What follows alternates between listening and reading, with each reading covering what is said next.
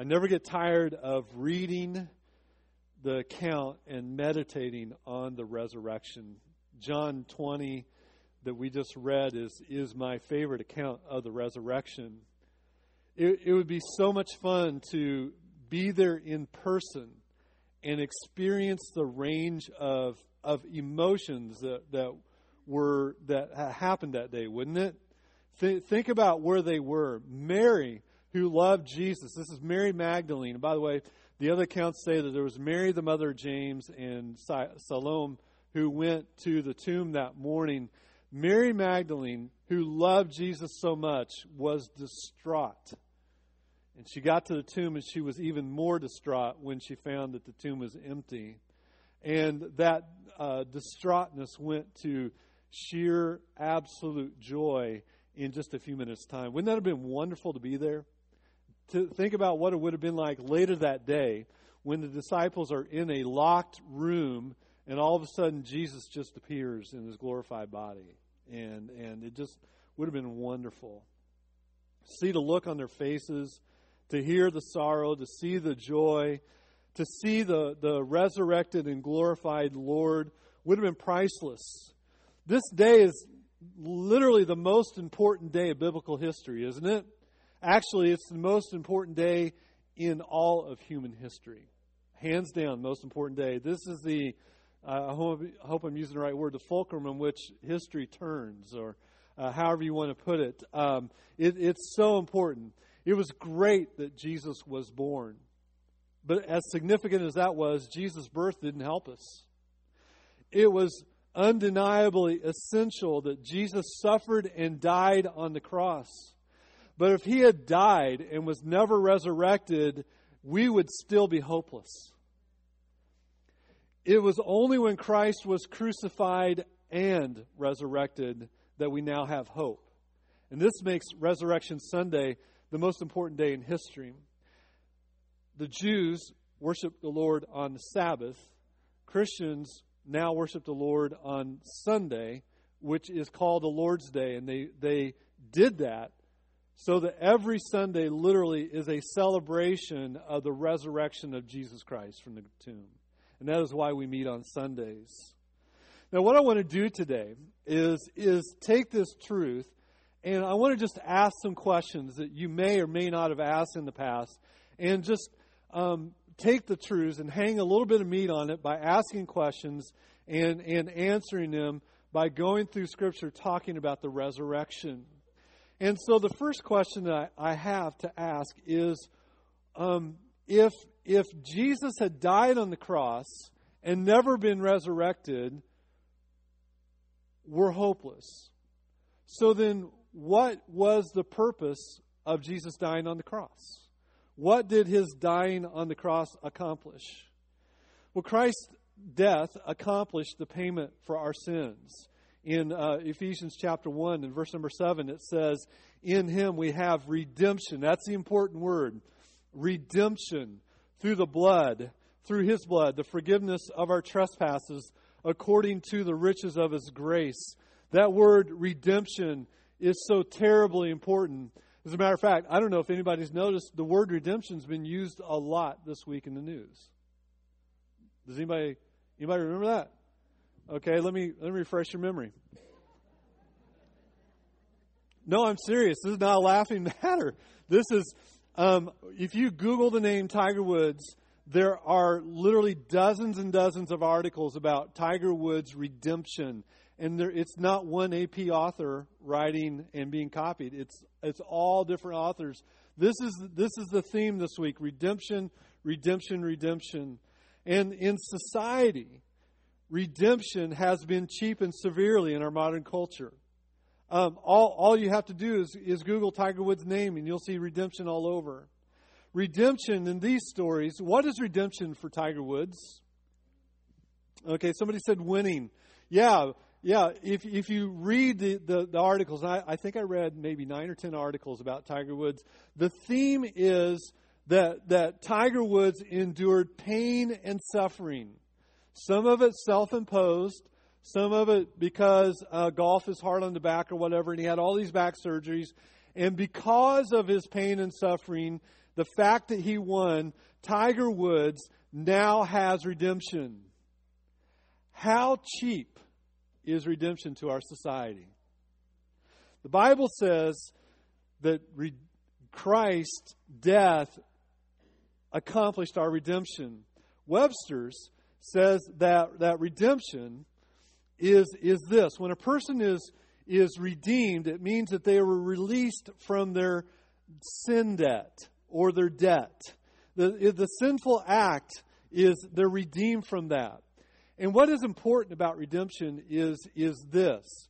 Now I'm sure a lot of you sinned this week. I'd ask for a raise of hands, but I'm afraid there'd be a couple liars that wouldn't raise their hands. And then you would have just sinned again. But we all sinned this week. Every single person in this auditorium sinned this week. It could have been something as easy as, you know what, I was going 7 miles per hour over the speed limit. Or it could have been, your wife looked at you and said, does this dress make me look fat? Or it could have been anything, and you're saying to yourself, well, that was just a little sin, right? It's not that. It's no biggie. Little white lie, little sin. But the principle in Scripture that we need to understand is it's not the act itself that makes it so terrible. It's who the act is against. And all sin is against the holy God, the living God. Let me see if I can illustrate it so I can show you the seriousness of sin. I think I've given this illustration before, but this fits so perfectly. So let's say I'm preaching away, and I say something that Jeremiah doesn't like, okay? He's got some nice shoes on, but Jeremiah doesn't like it, and he gets so mad at me that he takes his shoe off and whips it at me, okay? And I'm like, what's your deal, Jeremiah? Why did you do that? You know, I would just look at Jeremiah and say, what's the matter, man? You having a bad day or what? And that'd be the end of it. Everybody might say, you know, what's up with him? Or some people might laugh and say, man, I wish he'd hit him or whatever. But it's no big deal. But do you remember back during the Persian Gulf War, President Bush visited the Persian Gulf, and during a media event, somebody took off his shoe and threw it at him. Remember what happened to that guy? He went to jail. Now, Jeremiah would not go to jail if he threw a shoe at me. But he would go to jail if he threw a shoe at President Trump. What's the difference? The difference is who it's against. And all sin is against the holy God of the universe. He's the eternal God. So therefore, all sin, no matter what it is, a little of sin, deserves eternal punishment because you've offended an eternal and holy God, you see? And that is why redemption is cheapened when we use it in the way that we do. All sin is against God. And so therefore the debt and the punishment of sin goes like this.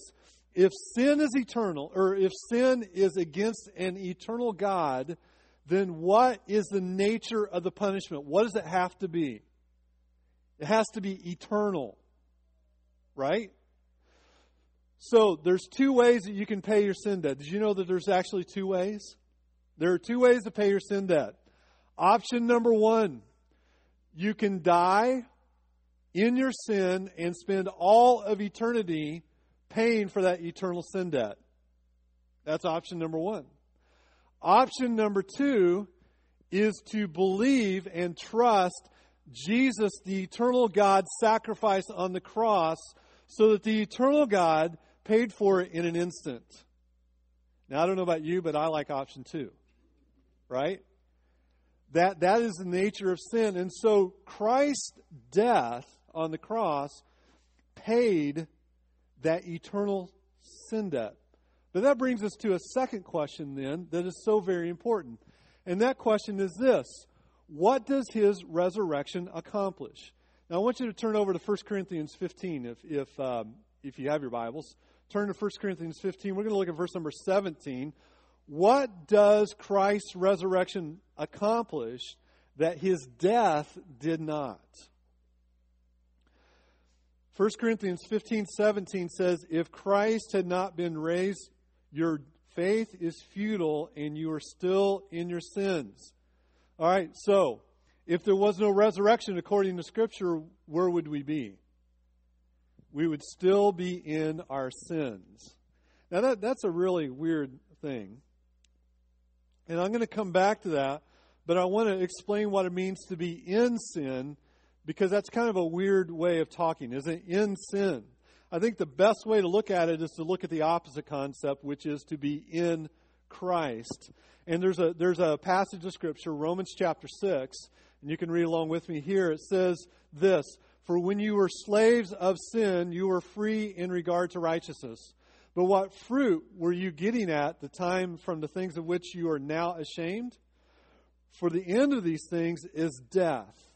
But now that you have been set free from sin and become slaves of God, the fruit you get leads to sanctification and its end, eternal life.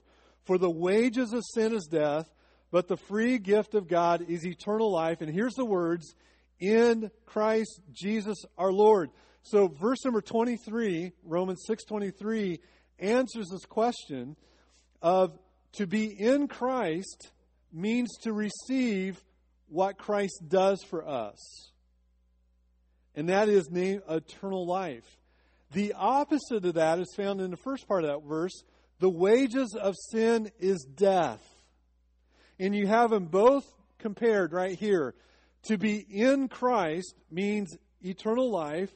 To be in sin means eternal condemnation and eternal death. Now, when we go back to 1 Corinthians 15:17, if you're there in your Bibles, here's what Paul says. Paul says, if Christ has not been raised, you are still in your sins. Without the resurrection, we are still bearing our guilt. We're still under condemnation. We're still alienated from God and still unforgiven. Now, if you're thinking with me, I don't know if anybody's thinking about what I'm saying, you might be saying to yourself, yeah, but Pastor Edgecombe, you literally just said that Christ died to pay for our sins.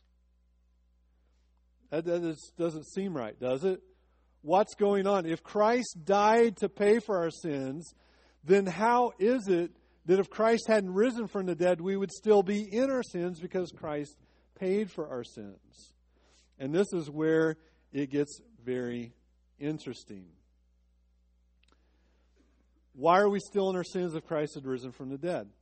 And one of the answers that the Bible gives us is this: that the resurrection of Jesus is the reward of His sacrifice. And if the reward is not given, then the sacrifice is deficient. And if the sacrifice is deficient, we're still in our sins. In other words, this: have you ever entered a contest and gotten a participation trophy? What are they saying when they say that? That was a really nice stick figure you drew in this art contest, but it's not good enough to win an award, right? And if Jesus had died on the cross and not been resurrected, it would have been the same as God saying, you know, that was great that you sacrificed on the cross, but it was not enough for you to earn resurrection.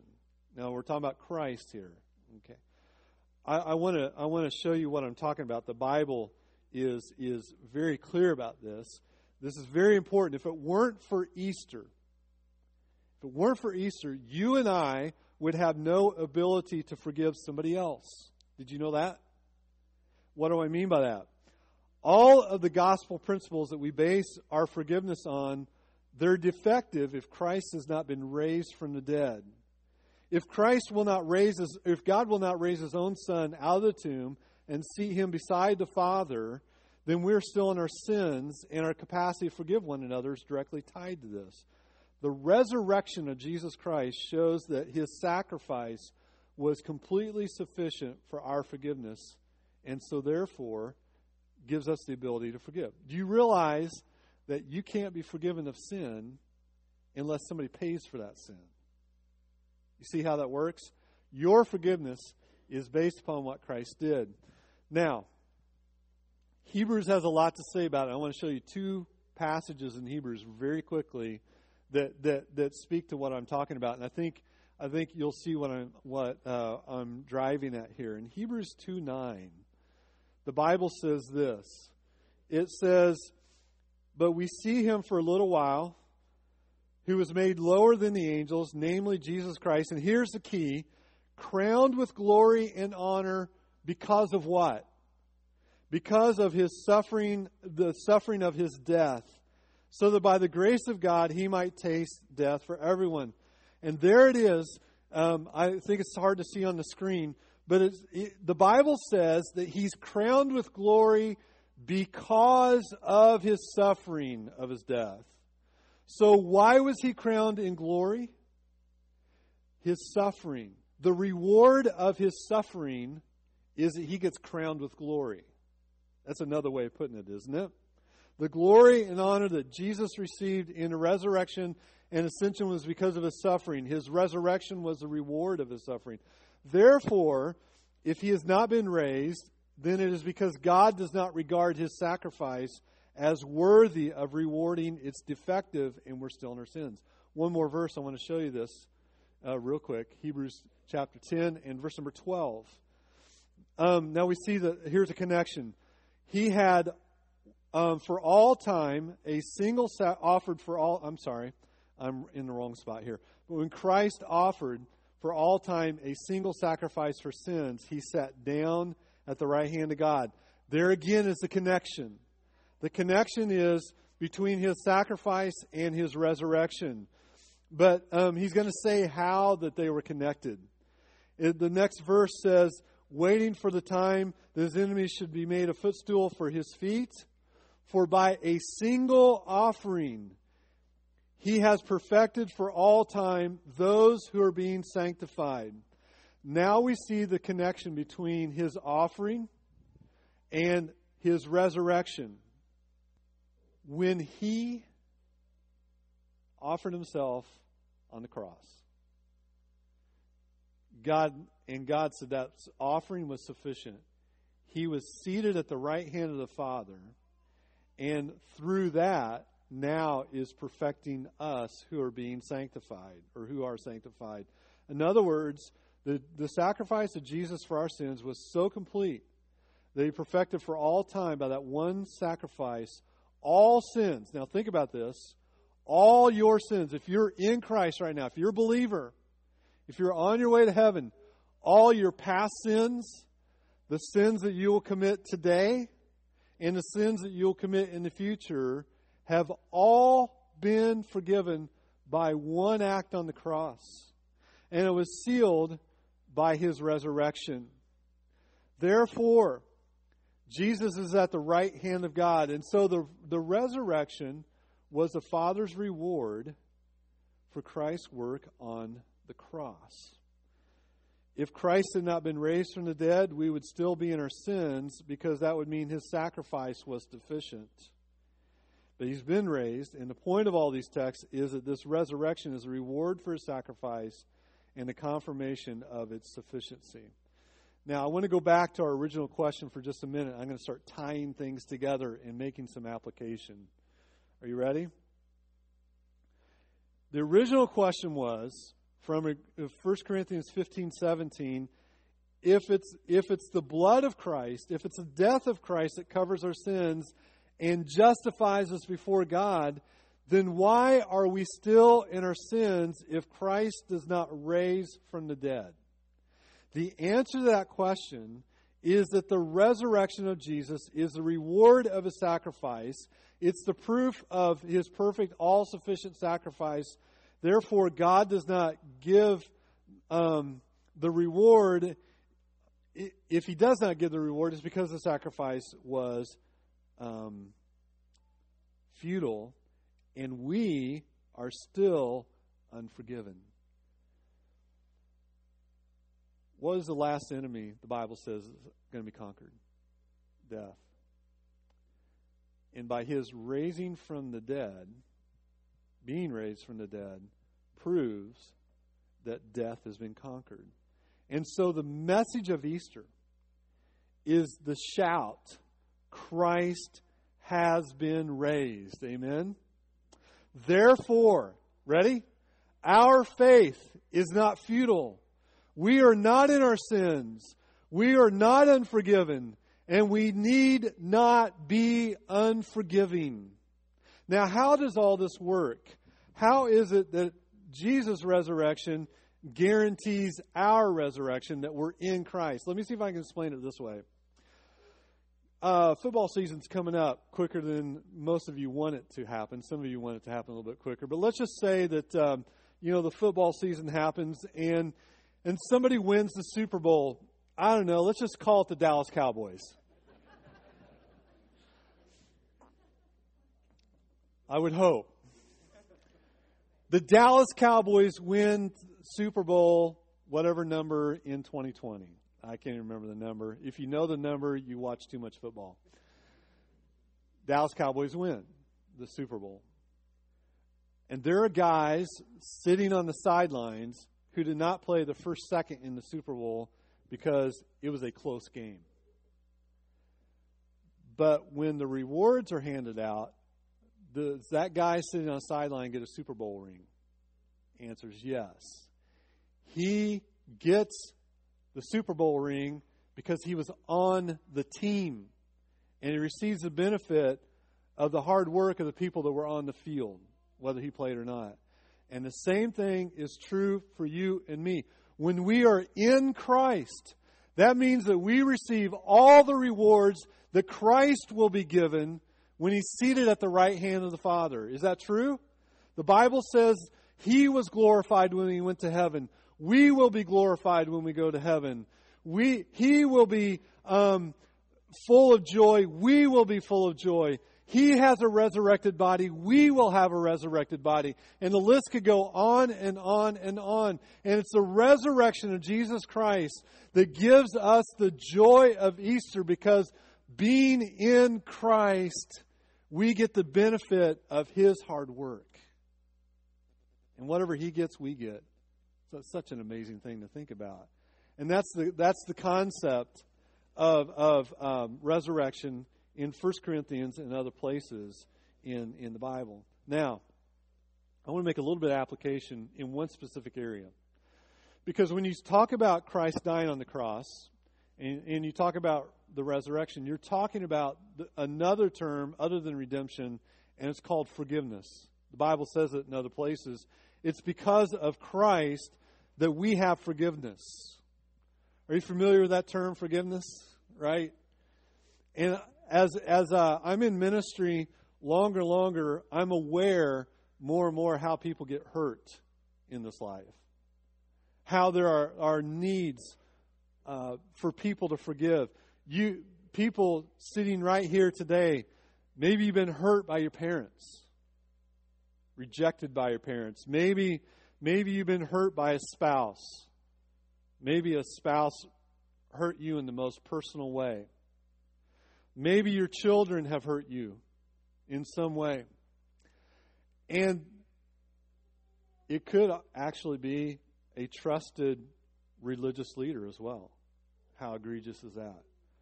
These breaches of trust require the Christian to be forgiving. Why? Why?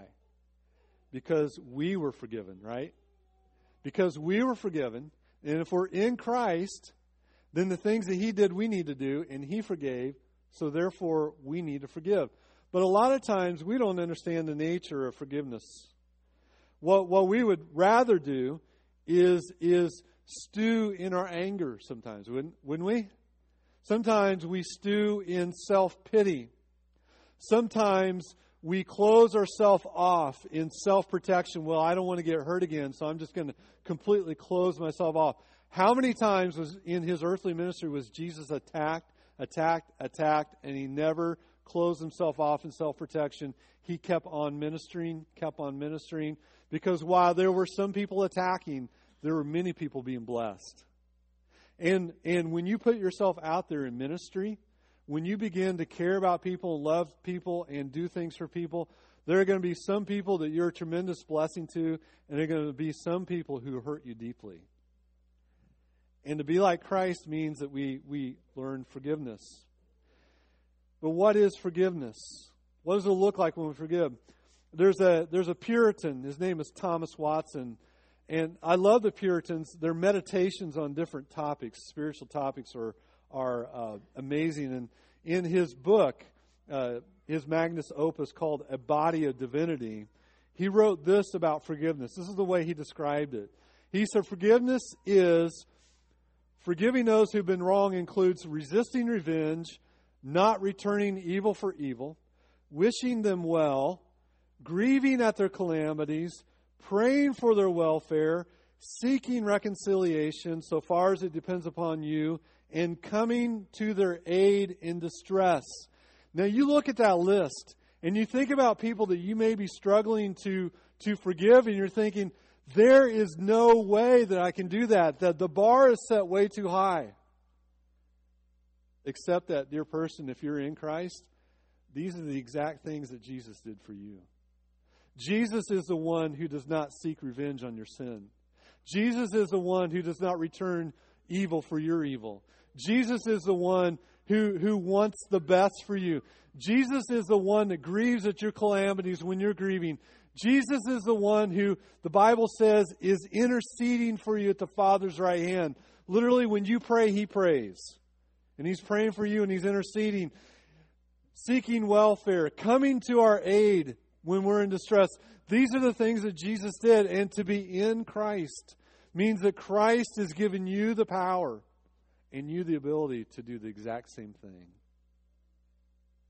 That's what it means to be forgiving. That's, I'm going to be honest with you, that's a daunting task, isn't it? I struggle with these. Anybody else struggle with these? We do, don't we? But that's what Jesus did. The resurrection gives us the power to forgive. If these things are true, if the resurrection is true, then we can forgive. If these things are true, we can endure anything. If these things are true, we can go on giving and giving and giving and forgiving 70 times 7 because of the love of God, the sacrifice of God, and the inheritance that we have as God's children is inexhaustible. Jesus Christ is alive today for this reason, to deliver us personally and powerfully from everything He died to obtain, including our being forgiven and our forgiving others. I'm going to close with the one question, and as this: have you been forgiven? Have you been forgiven? How do you get forgiven of your sins? Do you get forgiven of your sins by giving a lot to the church? No, but if you give a lot, give it to our church, okay? Do you get forgiven by trying to make your good works outweigh your bad? No. Do you get forgiven when you practice self-flagellation like all the monks in the monasteries and deny yourself everything good? Does that receive forgiveness? Answer is no. The Bible is very clear that forgiveness is given through Jesus Christ. And this is how it works. You ready? Jesus died on the cross to pay your penalty so you can go to heaven. Your trust in what He did is your forgiveness. You admit to Jesus, you admit to God, God, I am a sinner.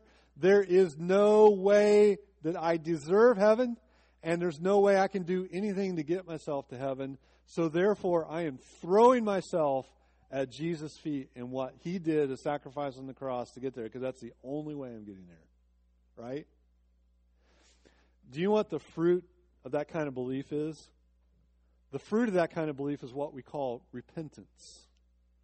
Repentance is a word, metanao, and it simply means a change of mind. And what that means is that you rethink everything about your life now, particularly spiritual things. For example, that little white lie that used to not bother you at all begins to bother you because you realize that God's a God of truth. And if you're going to be like God, you've got to be absolutely truthful, right? That means the little things that we do, the thoughts in our mind. For example, let me tell you, can I tell you one of my sinful moments? Is that okay? All right, I'm going to tell you one. This happened years ago. I'm not going to give you anything recent. I'm joking. Okay. All right, follow me. We were driving from Memphis. Are you embarrassed? We were driving from Memphis to Decatur, Illinois, where my parents live. And we did it overnight. I had one child that was just a terror in the car. I know nobody else has ever had that happen. So we figured the best way to get around this is to drive at night, so hopefully he would sleep. He didn't, I don't think. But we're driving. It's like 5 o'clock in the morning. And the route that we took drives us by several big colleges in Illinois. And we're driving up the interstate.